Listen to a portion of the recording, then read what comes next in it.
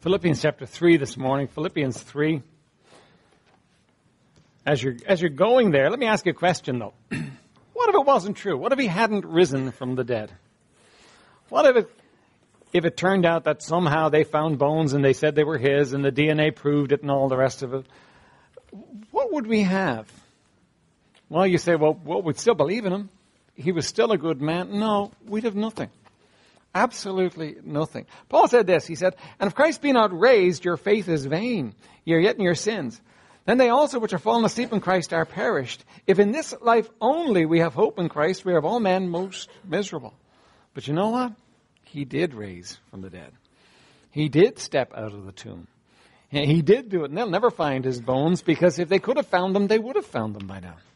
If they could have found anything that would somehow convince men that he didn't rise, they would have done it. Remember, it was big business to the Pharisees that Jesus be disproven. And the clearest way they could have disproven him was just to produce the body. And if they could have, they would have. But you know, when it comes to proving the resurrection, there are some things, and I'm not going to preach about that this morning, but just let me throw out some thoughts to you here. When it comes to proving the resurrection, there are some things that make it absolutely unbelievable that he didn't. Right? First of all, he was seen by more than 500 people at once. Now look, you can have an illusion, but 500 people to see him? He interacted with the apostles over a period of time. He ate fish in front of them. You know, Thomas was able to thrust his hand into the wounds. That's kind of impossible. But notice this also, that many of these men were going to die. And you know how they could have avoided death? They could have just said, look, it was a hoax. It never happened. But they wouldn't and they couldn't. Because he did rise from the dead. And it takes more faith to believe that he didn't rise from the dead than it does to believe that he did rise from the dead. You see, if there was ever a body that was searched for or was sought after, it was the body of the Lord Jesus Christ. But you know what? Couldn't be found. Because it's in heaven right now with him. Because he rose from the dead. And we stake our claim to eternity today on the fact that our Savior stepped out of that tomb and proved himself to be the victor over sin, death, and hell. That he was the victor, that he was the winner, and he proved himself. And because he did, we have a living Savior. Now, understand that. That's unique. We have a living Savior. Every religion has its heroes. Every religion has its heroes that have gone on before and that people pray to. But you know what? They don't talk back to them. Our living Savior talks back to us. Our living Savior lives because he rose. Look at Philippians chapter 3. This is the Apostle Paul, and he's really, what he's doing is he's giving you his life purpose here. He's telling you what he wants for his life, what his life is about. He says, "Finally, my brethren, rejoice in the Lord. To write the same things to you, to me, indeed, is not grievous, but for you it is safe. Beware of dogs, beware of evil workers, beware of the concision.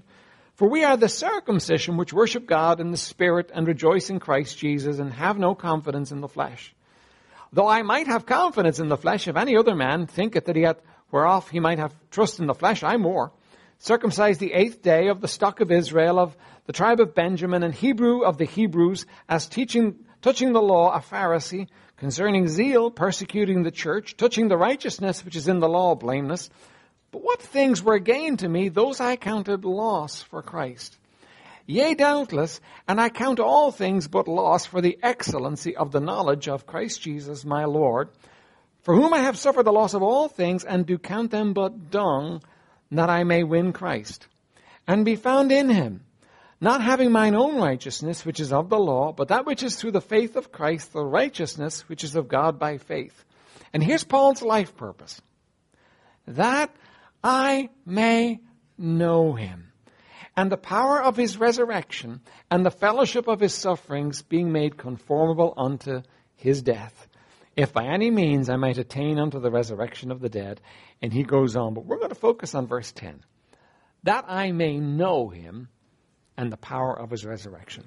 Let's bow for prayer. Father, would you bless us this morning as we look to your word? Would you help us, Lord? Lord, just touch me, Lord, that I might say those words that you once said. And Lord, touch the hearers that they might hear what you need them to hear. But Lord, may none of us walk away today not touched by you. Because, Lord, we come to meet with you. Not to hear a preacher preach. Not to sing songs. But we come to meet with you. We come to meet with our living Savior. Lord, we thank you for all that you've given us. Would you bless now in these moments in Jesus' name? Amen. That I may know him and the power of his resurrection. Listen, we need to understand that we have a Savior that we can know. Because he rose from the dead. And knowing somebody is not just about knowing about them. Knowing somebody is about relating to them. And what we're dealing with here is we're dealing with a relationship. We're dealing with a relationship that we have with the Lord Jesus Christ. We're dealing with somebody on the other end of the phone, so to speak. We're not just phoning into the system and leaving a message. We're dealing with somebody on the other end of the phone. We're dealing with the Lord Jesus, our Savior. You see, like we said, all the other religions have their leaders, but they're dead. I mean, Muhammad is dead. He's in a tomb. All the other religious leaders, they're dead. They're in their tombs. Nobody's claiming that they live. But Jesus did. And because he lives, we have a Savior that we can know. Now, I wonder, was it just Paul that wanted to know him like this, or is that something that goes through the Bible? Well, you know, even in the Old Testament, you find that men wanted to know God. That they wanted to know. Jeremiah 9, verse 23 and 24. Don't look there. Let me just read it for you for time's sake. God says this, and thus saith the Lord, let not the wise man glory in his wisdom, neither let the mighty man glory in his might, let not the rich man glory in his riches, but let him that glorieth glory in this, that he understandeth and knoweth me. Do you know the glory of a human being is to understand and know him? Not riches, not strength, not might, not power. To know him. That he knoweth me, that I am the Lord, which exercise loving kindness, judgment, and righteousness in the earth. For in these things I delight, saith the Lord. God is telling you, listen, the glory that you can enjoy in this world is to know him. Do you know that the manifestation of God to us was the Lord Jesus Christ? That he was the image of God, that he was the manifestation, that he was to show us who the Lord was. And when we know Jesus, we know the Father. And that's your glory. Listen, all the things you're going to do in life, they're not your glory. The car you drive, the house you live in, the clothes you wear, the money you make, all the things that you're going to do in this life, they're not your glory. But to know him is. To know him is your glory. Let me give you some other instances where it says, in John 17, verse 3, it says, and this is life eternal, that they might know thee, the only true God, and Jesus Christ, whom thou hast sent. Eternal life is what? It's to know him. Knowing him is eternal life. It's a relationship. Remember, some people are going to stand before the Lord Jesus Christ in that day and they're going to say, but we did this for you, and we did that for you, and we did all these things for you. And he's going to say, depart from me, for I never knew you.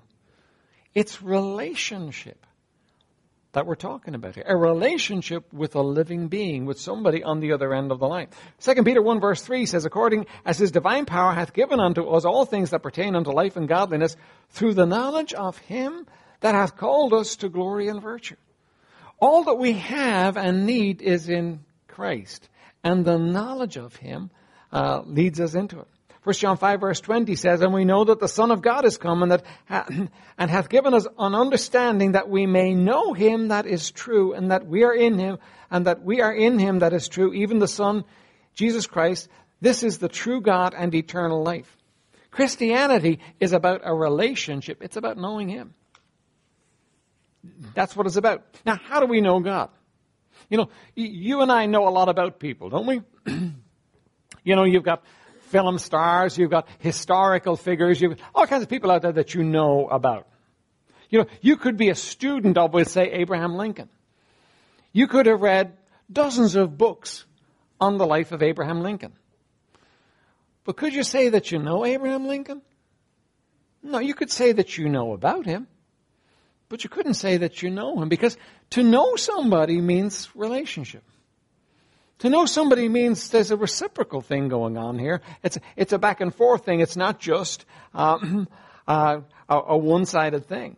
You see, so in order for us to know him, there's another dimension to this thing. Now, we need to know about him. Because you can't know him without knowing about him. You can't know him without finding out about him. And how do you find out? Well, you read the Bible. You listen to the preaching of the Word. You hear everything you can as far as the Word of God is concerned. You study it. You come to know him. Remember Jeremiah said that I am the Lord and that I am loving kindness. That we need to learn these things about God so that we can know him. And the Bible gives us what we need to know about him.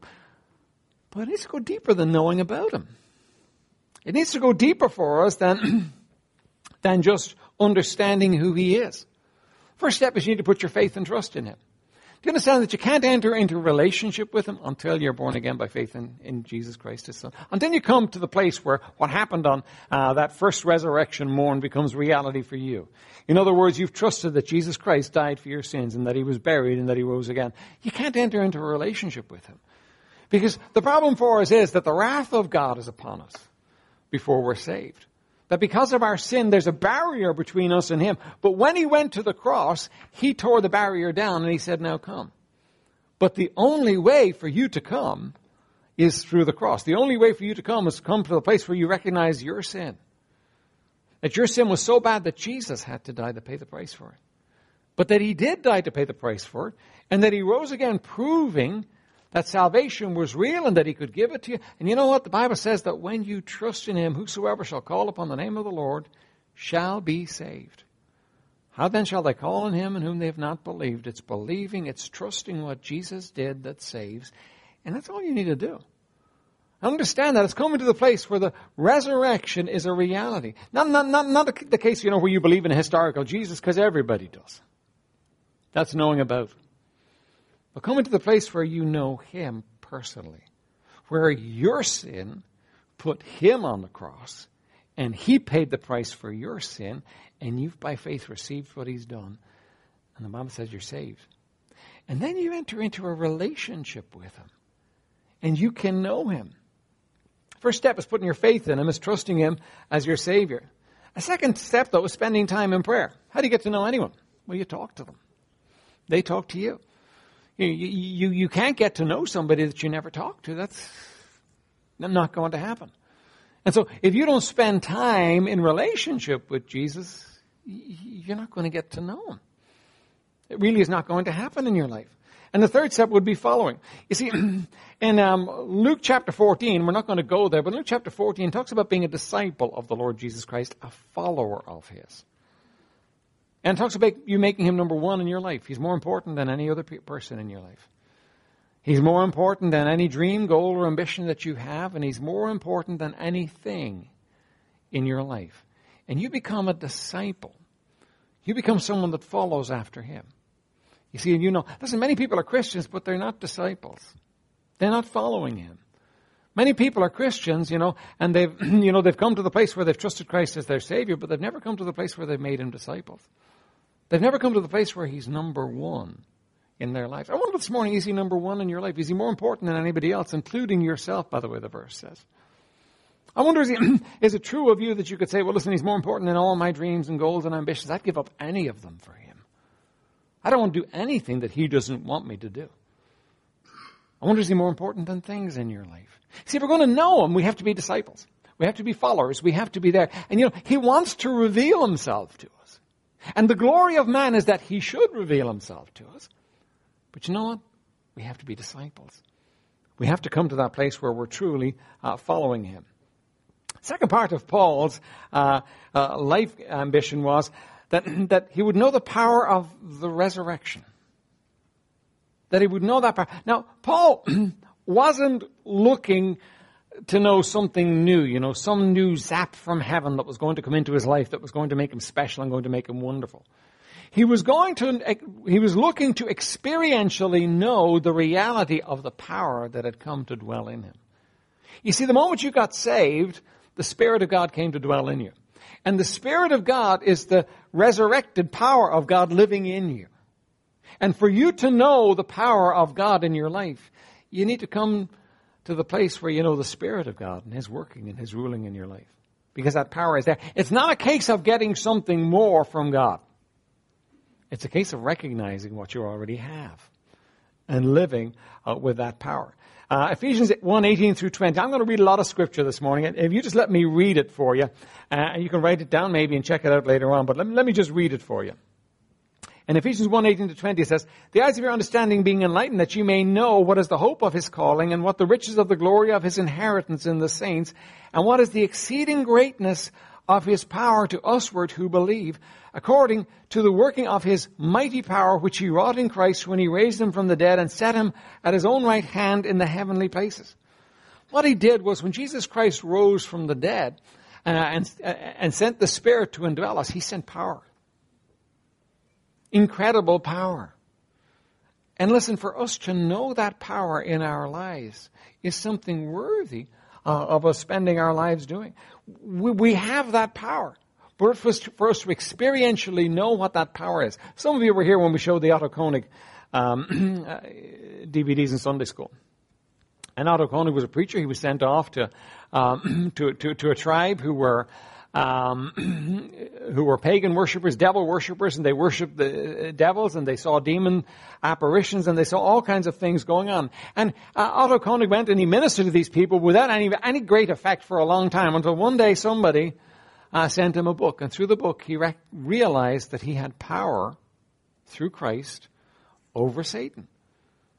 And he began to exercise that power, and remarkable things happened in his life. The power was there all along, but he didn't know it. And when he knew it, and when he began to apply it, it worked. Do you realize that if you're saved today, there's a power in you? The power of God, the power of the Spirit of God? There's an incredible power. If you look at that passage in 1 verse 18, there's 4 different power words there. The power that's come to dwell within us. You know, it's greater than dynamite. It's greater than the atom bomb. It's greater than nuclear power. It's greater than anything this world knows. It's the power of God. And what Paul says is, I want to know that power. I want to know him in the power of his resurrection. And listen, that's what you need to know too. That's what I need to know too. Now, what does that power bring us? Well, let me give you just 4 simple thoughts that it brings to you. First of all, it gives you the power to have sins forgiven. When Jesus died on the cross and rose again, he made it possible for your sins to be forgiven. Now, can you imagine for a moment that, just think about your sin here for a second. I realize, if you're saved for any length of time, you kind of put that behind you, and the reality is you're saved, now you're on your way to hell. But I read this illustration recently. It was really a help to me. Imagine every sin you've ever committed, right? Every wicked deed that you've ever done. Every wicked thing that you were supposed to do and didn't do. Every wicked thought that you've had. Every angry scowl that you've made. Every time you've done something that was less than what Christ wants you to do was written in a book. Wouldn't it be a big book? If every thought, everything you've ever done wrong in your life were written, it would be a big book. Well, it's as though Jesus Christ took all of your sins written in a book and took them on his shoulders. And he took the weight of that big book full of your sin and the consequences of that off your shoulders onto his shoulders. And he paid the price for it. The idea of sins forgiven is a wonderful thought. It's the weight lifted off your back and put upon somebody else's back. That's what happened for you. All the sin that you've ever committed or ever will commit were taken and placed on Christ. And he paid the price for them so that you don't have to pay the price. He paid the price for your sin so that it no longer is a problem for you. It's his problem. And he won that for you through the cross and the resurrection. He won the forgiveness of sin so that you don't have to worry about sin. But by the way, if you're here this morning and you're not saved, and you're still carrying that load of sin, and you look at your life and you see this is wrong and that's wrong and I'm not the way I should be, and you understand that, listen, don't just gloss over. Don't just say it doesn't matter. It matters. It matters a whole lot where your sin is. Listen, if you're still carrying the weight of your sin, there's forgiveness. Jesus waits with open arms to forgive you if you'll come, because that's what he did. He died on the cross to pay the price for your sins. Listen, the deal is done. He just wants you to come. He just wants you to come and receive the gift. That's all he wants. Right? If you're here this morning and you're not saved, listen, it is the simplest, most joyful thing in the world for you to trust Christ as your Savior and be born again. You could do it today. You could go home to your lunch today, a new person with the load of your sin taken off your shoulders, right? But also, though, he gives you the power to conquer sin. You see, Jesus didn't just forgive your sin and leave you in your sin. He gave you the power to conquer sin. Sin shall not have dominion over you. If you're not under the law, you're under grace. You see, if you go back to that passage in Romans chapter 6, Romans chapter 6. If you go back to Romans chapter 6, it talks about the resurrection power of the Lord Jesus Christ. And it talks about the fact that sin shall not have dominion over you. It doesn't have power over you. Now, that's the truth, because that's what the Bible says. You're here this morning and you're born again. Sin no longer has power over you. And you say, well, you don't know my life. Well, listen, the truth is what God says. Your life may not line up with the truth that God says, but your life is what's out of whack, not the truth of God. Do you understand this? Here's what happens to us, right? You see, we live in sin all through our lives. We come to the place where we get saved. We come to the place where we get changed, and we're looking at the sin in our lives, and we're saying, well, okay, so I'm free from the sin. Now the power of sin is broken in my life, and then we think, but it can't be. It can't be that easy. And you know what happens? So somebody approaches us with the temptation to sin, and you know what we do? We do what we always did. We give in. And the enemy sits on your shoulder and he says, see, nothing's changed. You're still the same as you've always been. But the truth is that what you've done is you've just given in. But you are changed. See, Pavlov did an experiment with dogs, right? And he was a psychologist, and he was learning.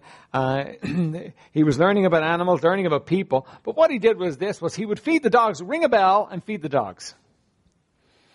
And eventually, after having done it for long enough, when he rang the bell, the dogs began to salivate because they knew dinner was coming.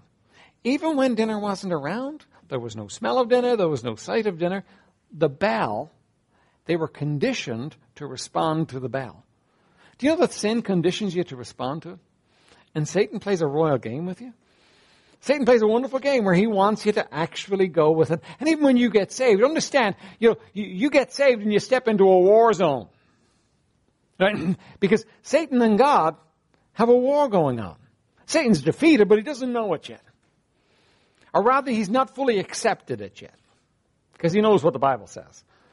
And what he does, the moment you got saved, you got translated from his kingdom into God's kingdom. And Satan didn't just lie down. He's not that kind of a leader. He's not that kind of a warrior.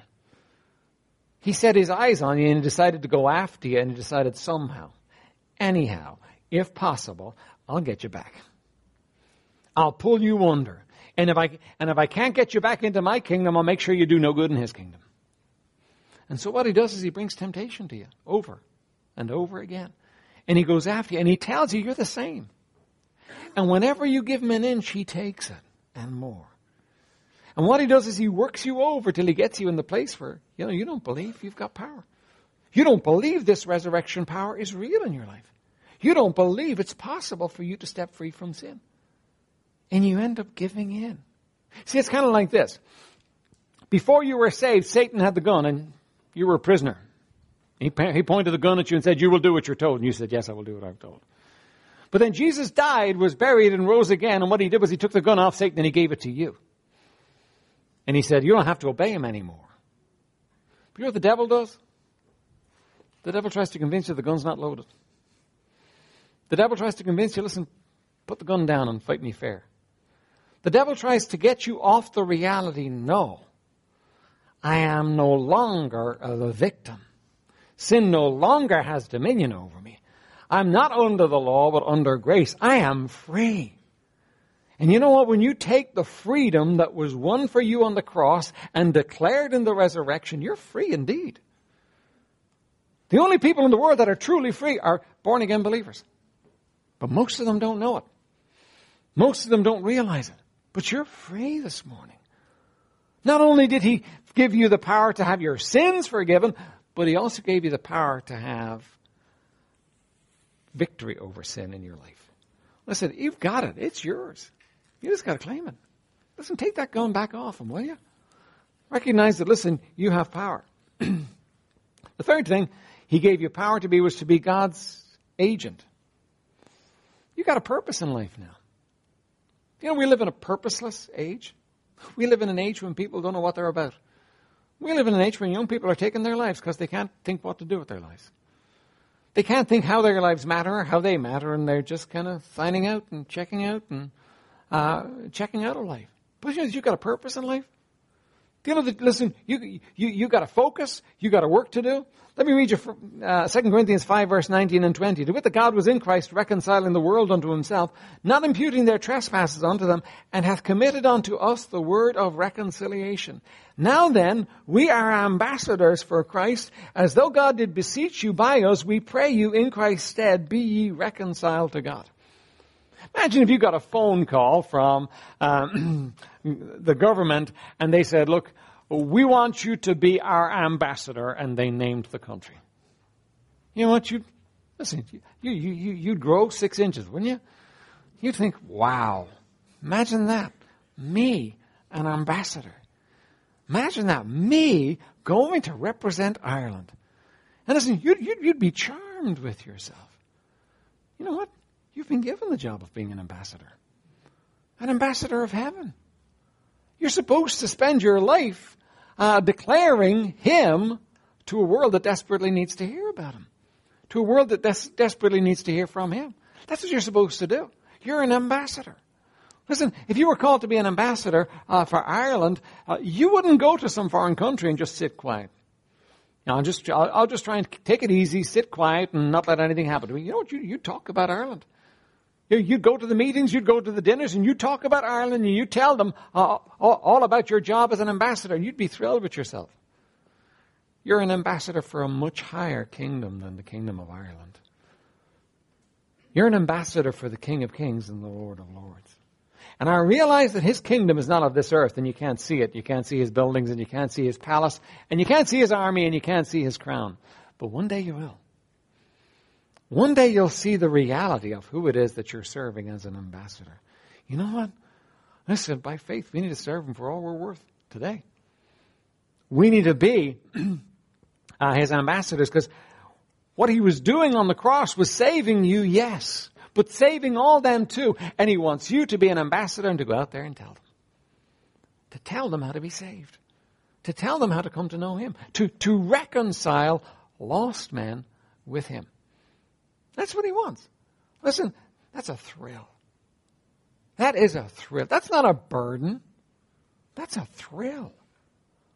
Listen, we ought to rise up and rejoice because we've got a message to take to the nations.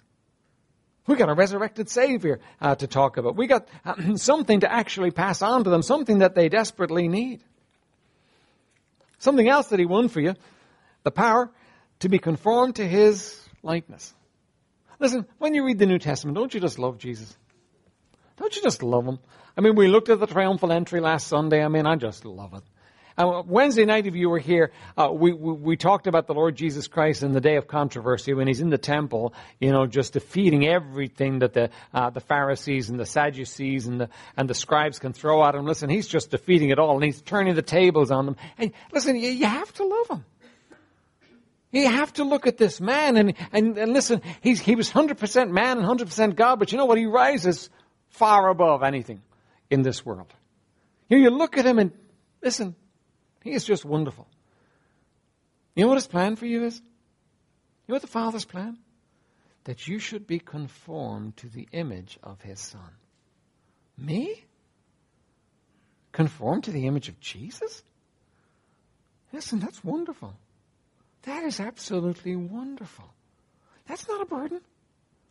I think so often the enemy gives us the wrong idea on Christianity. And so even as Christians, so often, listen, we get it back to front. Oh, I have to go witnessing. Oh, I have to be holy. Where do we get that kind of a thinking from? Listen, we get to be made in the image of the Lord Jesus Christ. Now look, being conformed is not easy. And being conformed doesn't just happen. Somebody asked Leonardo da Vinci, what did it take to make a piece of granite look like a horse? And he said it's simple. What you do is you just knock every piece off that doesn't look like a horse. So what does it take to make you look like Jesus? It's easy. Just knock everything that doesn't look like Jesus off. That's what God wants to do. He wants to conform you to the image of His Son. And you know what? We resist. We fight. We hold on to things that are not good for us and never did us any good and won't be any help to us. And we want to hold on to those things. And if only we would understand, listen, Jesus Christ died, was buried, and rose again so that you might have power to be like Jesus. You know the sweetest moments in your life? The sweetest moments in your life are those moments when you surrender and you say, yes, Lord, take it away. And you know what? As soon as you say that, you don't miss it a bit. It's when you fight to hold on to it. That's when you've got controversy between you and God. That's when you get on the opposite side between you and God. And listen, you know, what you're doing is you're standing against God. And when you stand against God, you can't win. You're never going to win. But when you give in, when you say, okay, Lord, you just take it. You just do it your way. Because that's the best way. You know what happens? Listen, life's good. Life's good. Christianity is not a burden to be endured. Christianity is a relationship to be enjoyed. Christianity is a person to know and enjoy, and a person with power.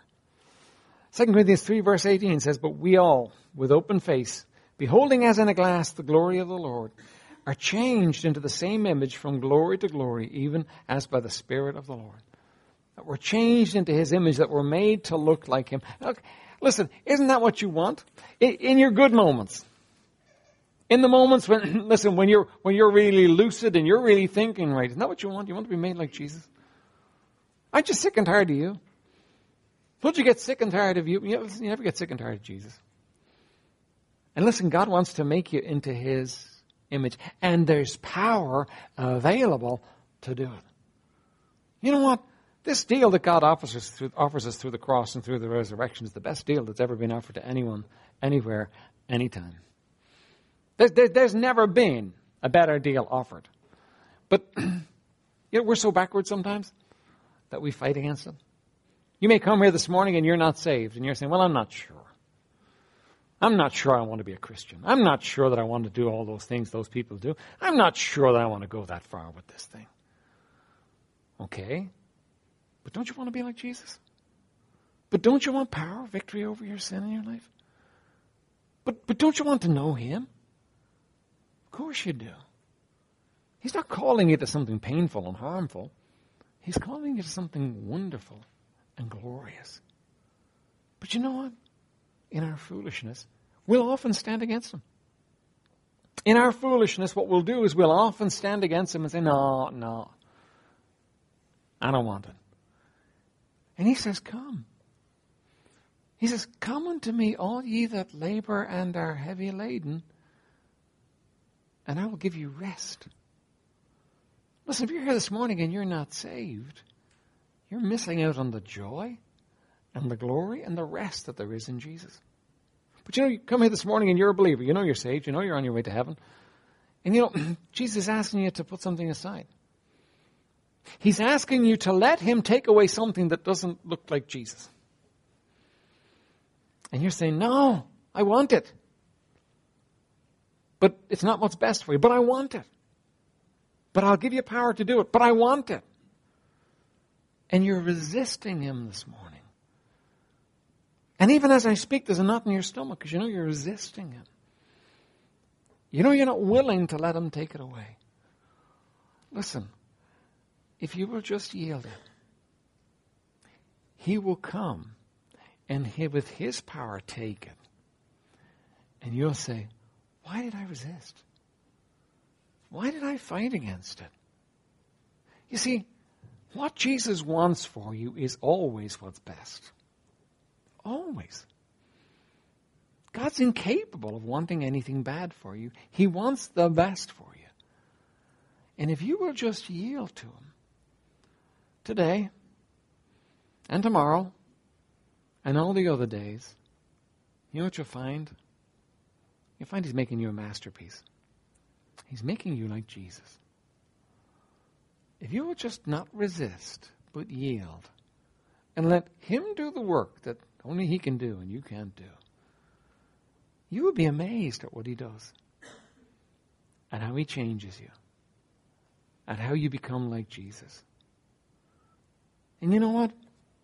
I don't think there's a one of us in this room that would for a moment say that being like Jesus would be a burden. I think if there was ever a hero that people want to emulate, when they get to know anything about him, people want to emulate Jesus. And God, through the power of the resurrection, says it's possible for you. The question is, do you want it? Or are you going to resist? Let's bow for prayer. Father, we thank you, Lord, for your word to us. We thank you, Lord, for people to come and listen. And oh, we thank you for this resurrection morning. And now, Lord, as we look to you, we ask you, Lord, would you have your way in these moments in hearts and lives?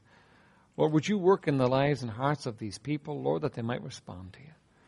Every head is bowed and every eye is closed. And God is speaking to you about your need to be saved, your need to be born again. And you know, I know he's able to speak to you. I know he's able to actually communicate with you. And maybe as you're sitting there right now, that's exactly what's happening. God is communicating to you that you need to be saved. You're not his child. You don't know him, and you need to be saved. What I'd like to do is I'm going to ask you to raise your hand. I'm not going to embarrass you or point you out, but afterwards I'll get someone to talk to you and to show you from the Bible how you can be saved. Ultimately, it's between you and God. But I'll get someone to take and show you how you can be saved.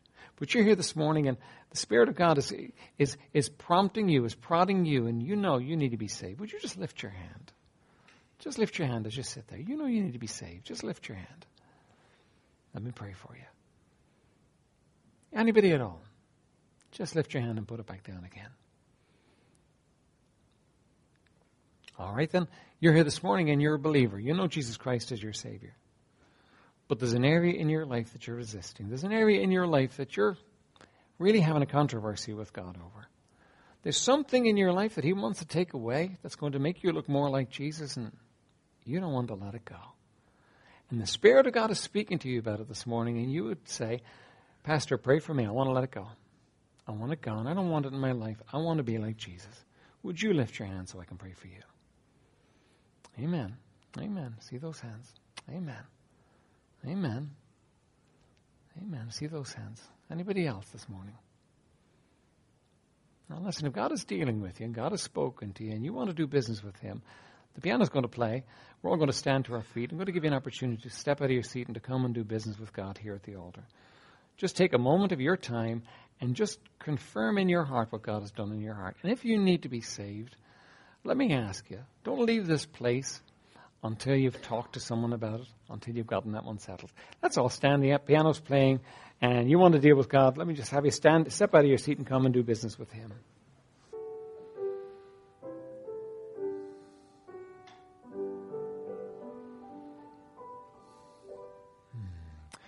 Father, we thank you for this time. Thank you, Lord, for working in hearts and lives. Thank you, Lord, for speaking to us. And, oh, Lord, for the one that's here that doesn't know you as Savior. Blessed Spirit of the living God. There may be confusion. There may be a failure to understand. But, Lord, you can overcome all those things. Lord, would you continue to speak to that one that they may come to you.